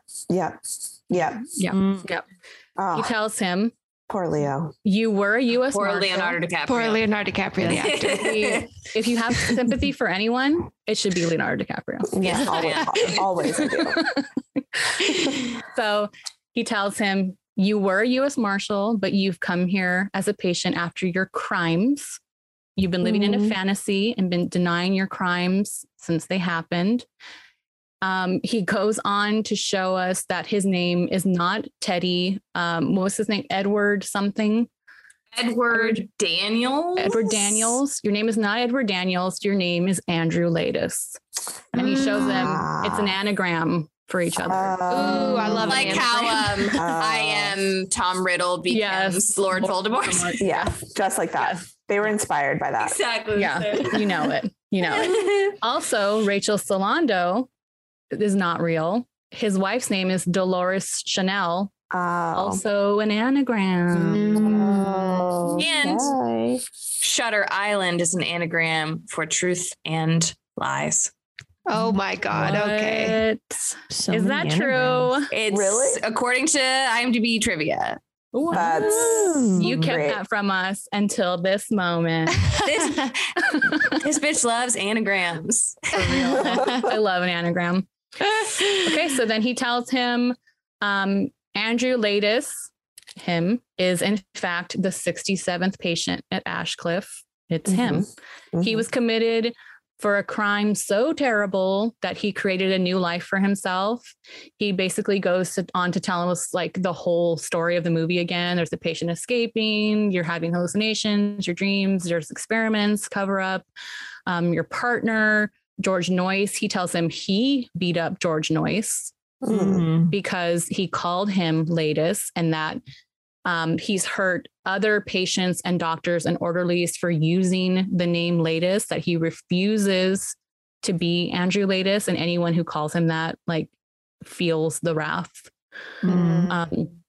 He then goes on to tell him that all of this has been like one big giant like role play experiment, like one final chance to come back to sanity, because that same board has decided that Teddy will be lobotomized if he doesn't come back to sanity so that he can't hurt anyone else. Wow. Yikes. He tells him like, you're the most dangerous person here. Yeah. And he's like, yeah, I think around this point, and then Andrew Teddy is like, what about Chuck? What about my partner? Yeah. And then the door opens behind him and in walks Chuck. But Chuck is not Chuck. His name is Dr. Sheehan. He's Teddy's psychiatrist. Not on vacation. Not on vacation. Far from it. Very much not a vacation. Very much still a bit working. of fun. A bit. Yeah. Doing a little role play experiment. He always wanted to be an actor. Yeah. You know, he gets to live that out a little. Okay, so then Teddy seems like he's coming around a little bit, and he's like calming down. He's like, okay, this and that. But then he like jumps up and grabs the gun off his marshal's gun off of Cawley's desk. And then he's like, just yelling at them again, like, none of this is real. You guys are messing with me and this and that. And then Cawley's like, well, he's like, shoot us then, like, shoot us. If that's your only way you're going to get out of here is to shoot us. And he pulls the gun. And it's like really weird because it shows like the doctors getting shot, but not reacting. And there's like blood on the walls, but they're not reacting to getting shot. And then it cuts away and then it cuts back and there's no blood on the walls. Like he's like hallucinating it. And then he like holds the gun and he's able to like break it, and it's plastic. And Dr. Sheehan's like, yeah, it's a toy gun. Like we would never give you a real gun. Yeah, like, no that way. makes sense. Yeah. Dr. Sheehan tells Andrew, Teddy, the names get a little, I think, you know, Leo. Yeah. Mark Ruffalo tells Leo, he says, you're sick. And Dolores was sick. She was suffering from severe depression. He says, you guys moved to that lake house after she set fire to the apartment.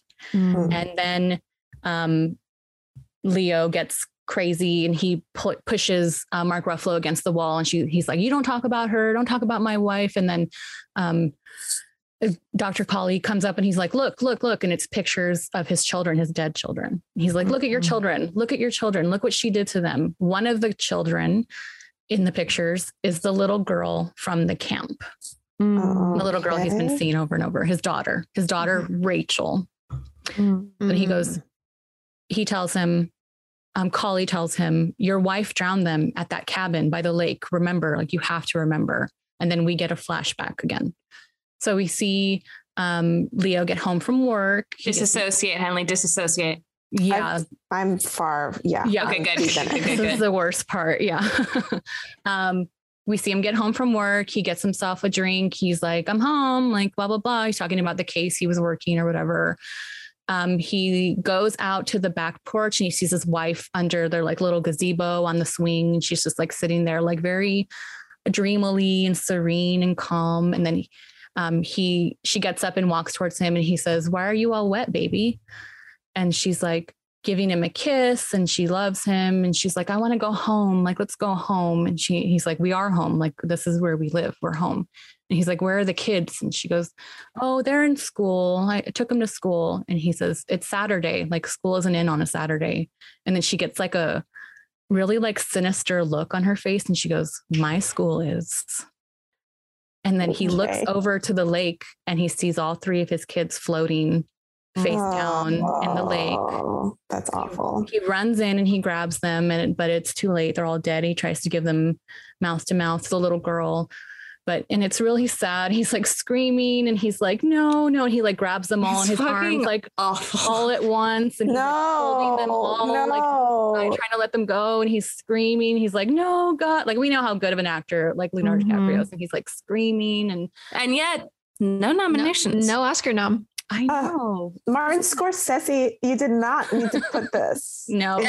Truly, this part, I was like, oh my God. Like, it's awful. It's awful. It's horrible to watch. It's horrible. Maybe I felt so bad to put you through this, Henley. Maybe this is why he doesn't have children. Yeah. This exact comment. Because otherwise, I think Leo is very well suited for parenting. Other than this, I think he's good to go. Else understand about him. I feel like the man needs a child. You could parent. You know. So then he brings them out of the water and he lays them on the ground. And Dolores comes up and like sits in his lap because he's like on his knees on like in front of them, or he's like sitting in front of them and he's like still crying, like rocking himself back and forth and crying. She comes and sits on his lap and she's like, let's give him a bath. Like, let's change their clothes. Let's put them around the table. Like, we'll be a family. They'll be our little dolls and we'll go for a picnic tomorrow. And she's just like, she's very serene and she's very good in this role. She's great. Yeah. And he's like, Dolores, if you ever loved me, please stop talking right now. And she starts crying and she's like, I love you. I love you. And she's like, please set me free. Set me free. And then they're like kissing and they're both saying like, I love you back and forth and kissing. And then we hear a gunshot and Teddy has shot Dolores in the stomach and killed her. So she falls back and she dies. And he's just sitting there, like looking at his whole family, like just gone in an instant. Oof. Jesus Christ. So then we're back. Yeah, we're back in the hospital and Teddy's waking up in his room and we see his nurse is the fake Rachel. Dr. Colley asks Teddy, do you know why you're here? And he sits up and he says, because I killed my wife and because she murdered our children. They quiz him some more about like the role play experiment. And he basically seems like he doesn't believe he's Teddy anymore. Like he knows Rachel Solando isn't real. He knows what he did. He's basically like, they've gotten through to him. The doctor seemed like pretty pleased. He's like snapped back to reality. But Dr. Cawley tells him like, we got through to you once before and it didn't stick. So we're hoping it will stick this time, because otherwise he knows he'll have to be lobotomized. So then the next thing we see is Andrew sitting on the steps of the hospital. He's smoking a cigarette, and Mark Ruffalo comes and sits next to him, and he's like, "Hey, how's it going?" And Andrew's like, "Hey, like, you know, what's going on?" And then he takes a drag of a cigarette, and he's like, "We got to get off this rock, Chuck. Like, we got to find whatever's going on here. It's bad. It's real bad." Oh, man. And then Mark Ruffalo looks over at Cawley and he shakes his head and he's like, "No, like it didn't work." And Teddy goes, "Yeah, don't worry, partner. Like, they're not going to catch us. We're too smart for them." And he's like, "Yeah." He's like, "Yeah, we are." And then he takes a moment and he looks over, Andrew looks over at Mark Ruffalo and he goes, "What would be worse, to live as a monster or to die as a good man?" And then he stands up and he walks toward the warden and Max von Sydow, who are like walking toward him to come get him. And Mark Ruffalo calls out, he goes, "Teddy?" But he doesn't respond. He doesn't turn around, doesn't respond or anything. And he looks over at Cawley and like just nods, and he goes with the orderlies, like in the warden, no incident, nothing. And he walks off. He walks away to get lobotomized. And then the last shot we get is of the lighthouse. And then the ominous music starts playing. And then cut to black. Wait. Okay. First of all, you were not lying when you said the second half went way quicker. It was way faster. Truly, way faster. It really is all down. We just like, you don't have to tell like every single line of dialogue. Yeah. because it's payoff, baby. It's payoff. Yeah. It pays off in the end. Okay. So is the implication that Leonardo DiCaprio is choosing the lobotomy? Yeah, I think so. Yeah. I think it's that he does not actually slip back into insanity. It's just that now that he is forced to reckon with what the reality is, he chooses not to. He'd rather be lobotomized. He doesn't want to deal with it. What's kind of the implication? I mean, when you're lobotomized, you don't actually die, but I guess in a way it's a death because you're. Yeah. You become very like childlike, very docile. And I don't know if you lose a lot of your memories, but I think it just makes you very like serene. Well, I think they also don't really know what they're doing, right? Because we don't understand how the brain works. Right? So it's a real fucking guess. Right. Yeah. You could be like living in a like prison in your mind, but we would never know. Yeah. Jesus. But, what a wild film. It's so sad. It's like very sad. It is sad. I couldn't believe how sad it was. I was so upset in that because also that scene of him coming home and finding his kids, it's like 10 minutes long and it is just it's like a really slow burn, like really slow. My question is, what's the connection to the camps? Like, is it the implication just that he was like had that experience already? He was a soldier. He did go to the camp. So that was like probably his first like big trauma was having to deal with all of that. And he's like an alcoholic. They show him like he started drinking a ton when he got back from the war. And so that's also why he like didn't get his wife help. She burned down the apartment. He knew she wasn't well. She burned down the apartment, but he never really, that's why the kid is like, why didn't you save me? He has a lot of guilt that he let his kids be murdered because he didn't help his wife, but it was because he had his own trauma. It's incredibly dark and sad. Okay. So when I picked this movie, I mostly remembered just the twist. It's a great twist. Yeah, it's a great twist. And I was like, ooh, that's a fun twist. Like, let's do that. And then when I watched it, I was like, oh my God, this is so brutal. It's so sad. It's much less scary than I remember and much sadder than I remember. It's kind of surprising how often that does happen though. I mean, we did Jacob's Ladder recently, which was very scary, but also really very fucking sad. Really sad. A lot of horror tends to be, unless it's like straight up like slasher or like gore, it tends to have some like sad. Because that's the most traumatizing thing of all. And it also like does in a way justify a lot of gnarly shit. If it's just like, oh, this person is just like deeply traumatized. Yeah. I will say though, so in thinking about it today when I was taking notes, which I didn't need because you did an incredible job and you did every single detail. So good. I was like, is this way too much? No, it was perfect. But I was thinking back and being like, so all these doctors and nurses and stuff for the 2 days were like, all right, I guess I'll do acting today. Like, it's like, it's so funny to think back about the nurse who's playing Rachel being like, I've been home. I just made breakfast for my kids. Like, to a man she knows is like deeply traumatized. Like, they're all just like, they have to go along with it. And it's funny to watch it because you know, I watched it a couple times because I watched it once just to watch it, and then I watched it to take notes.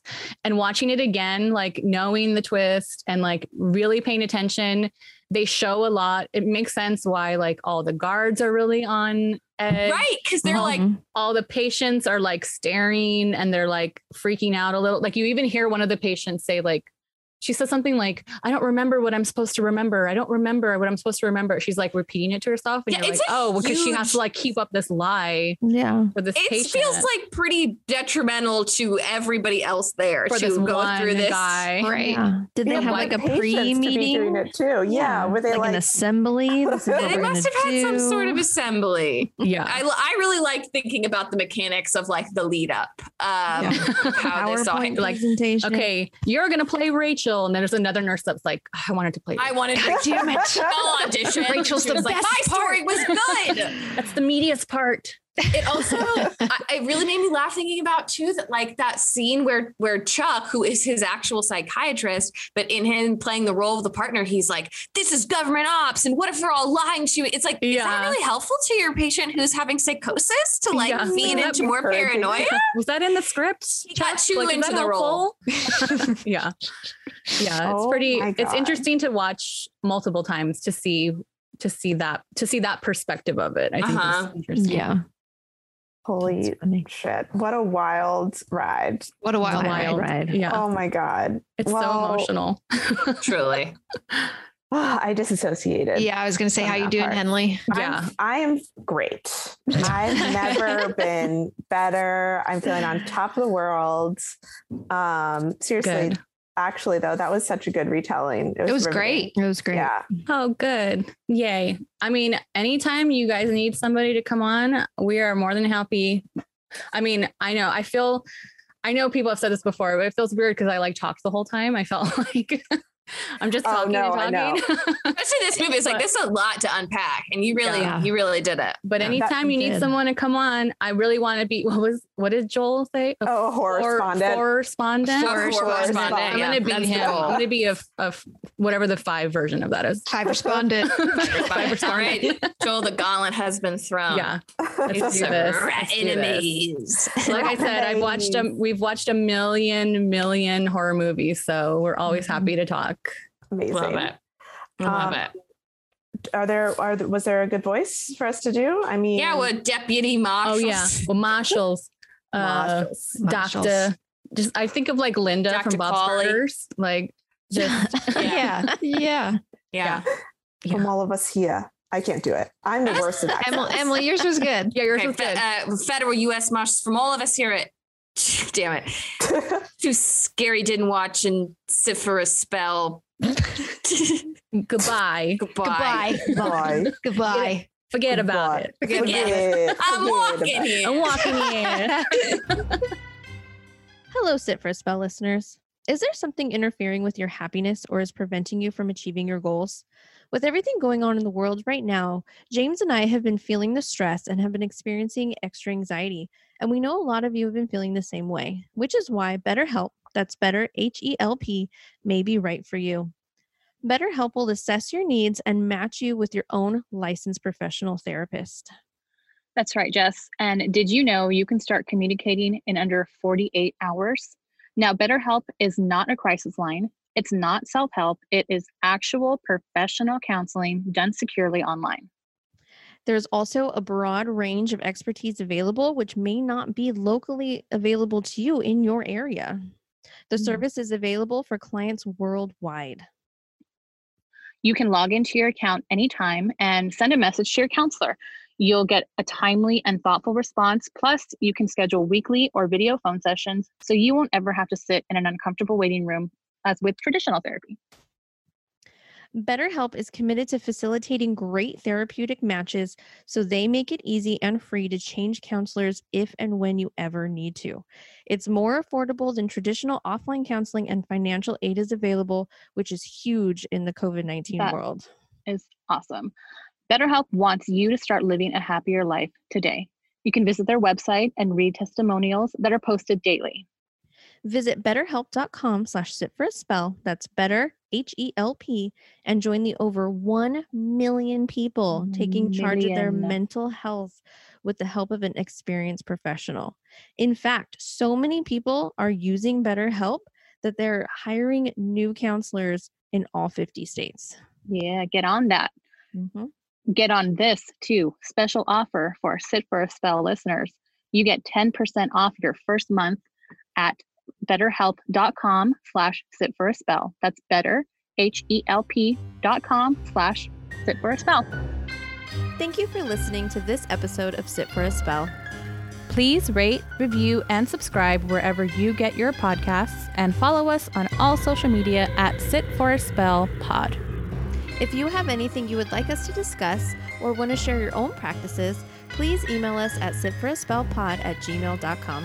Until next time, blessed be.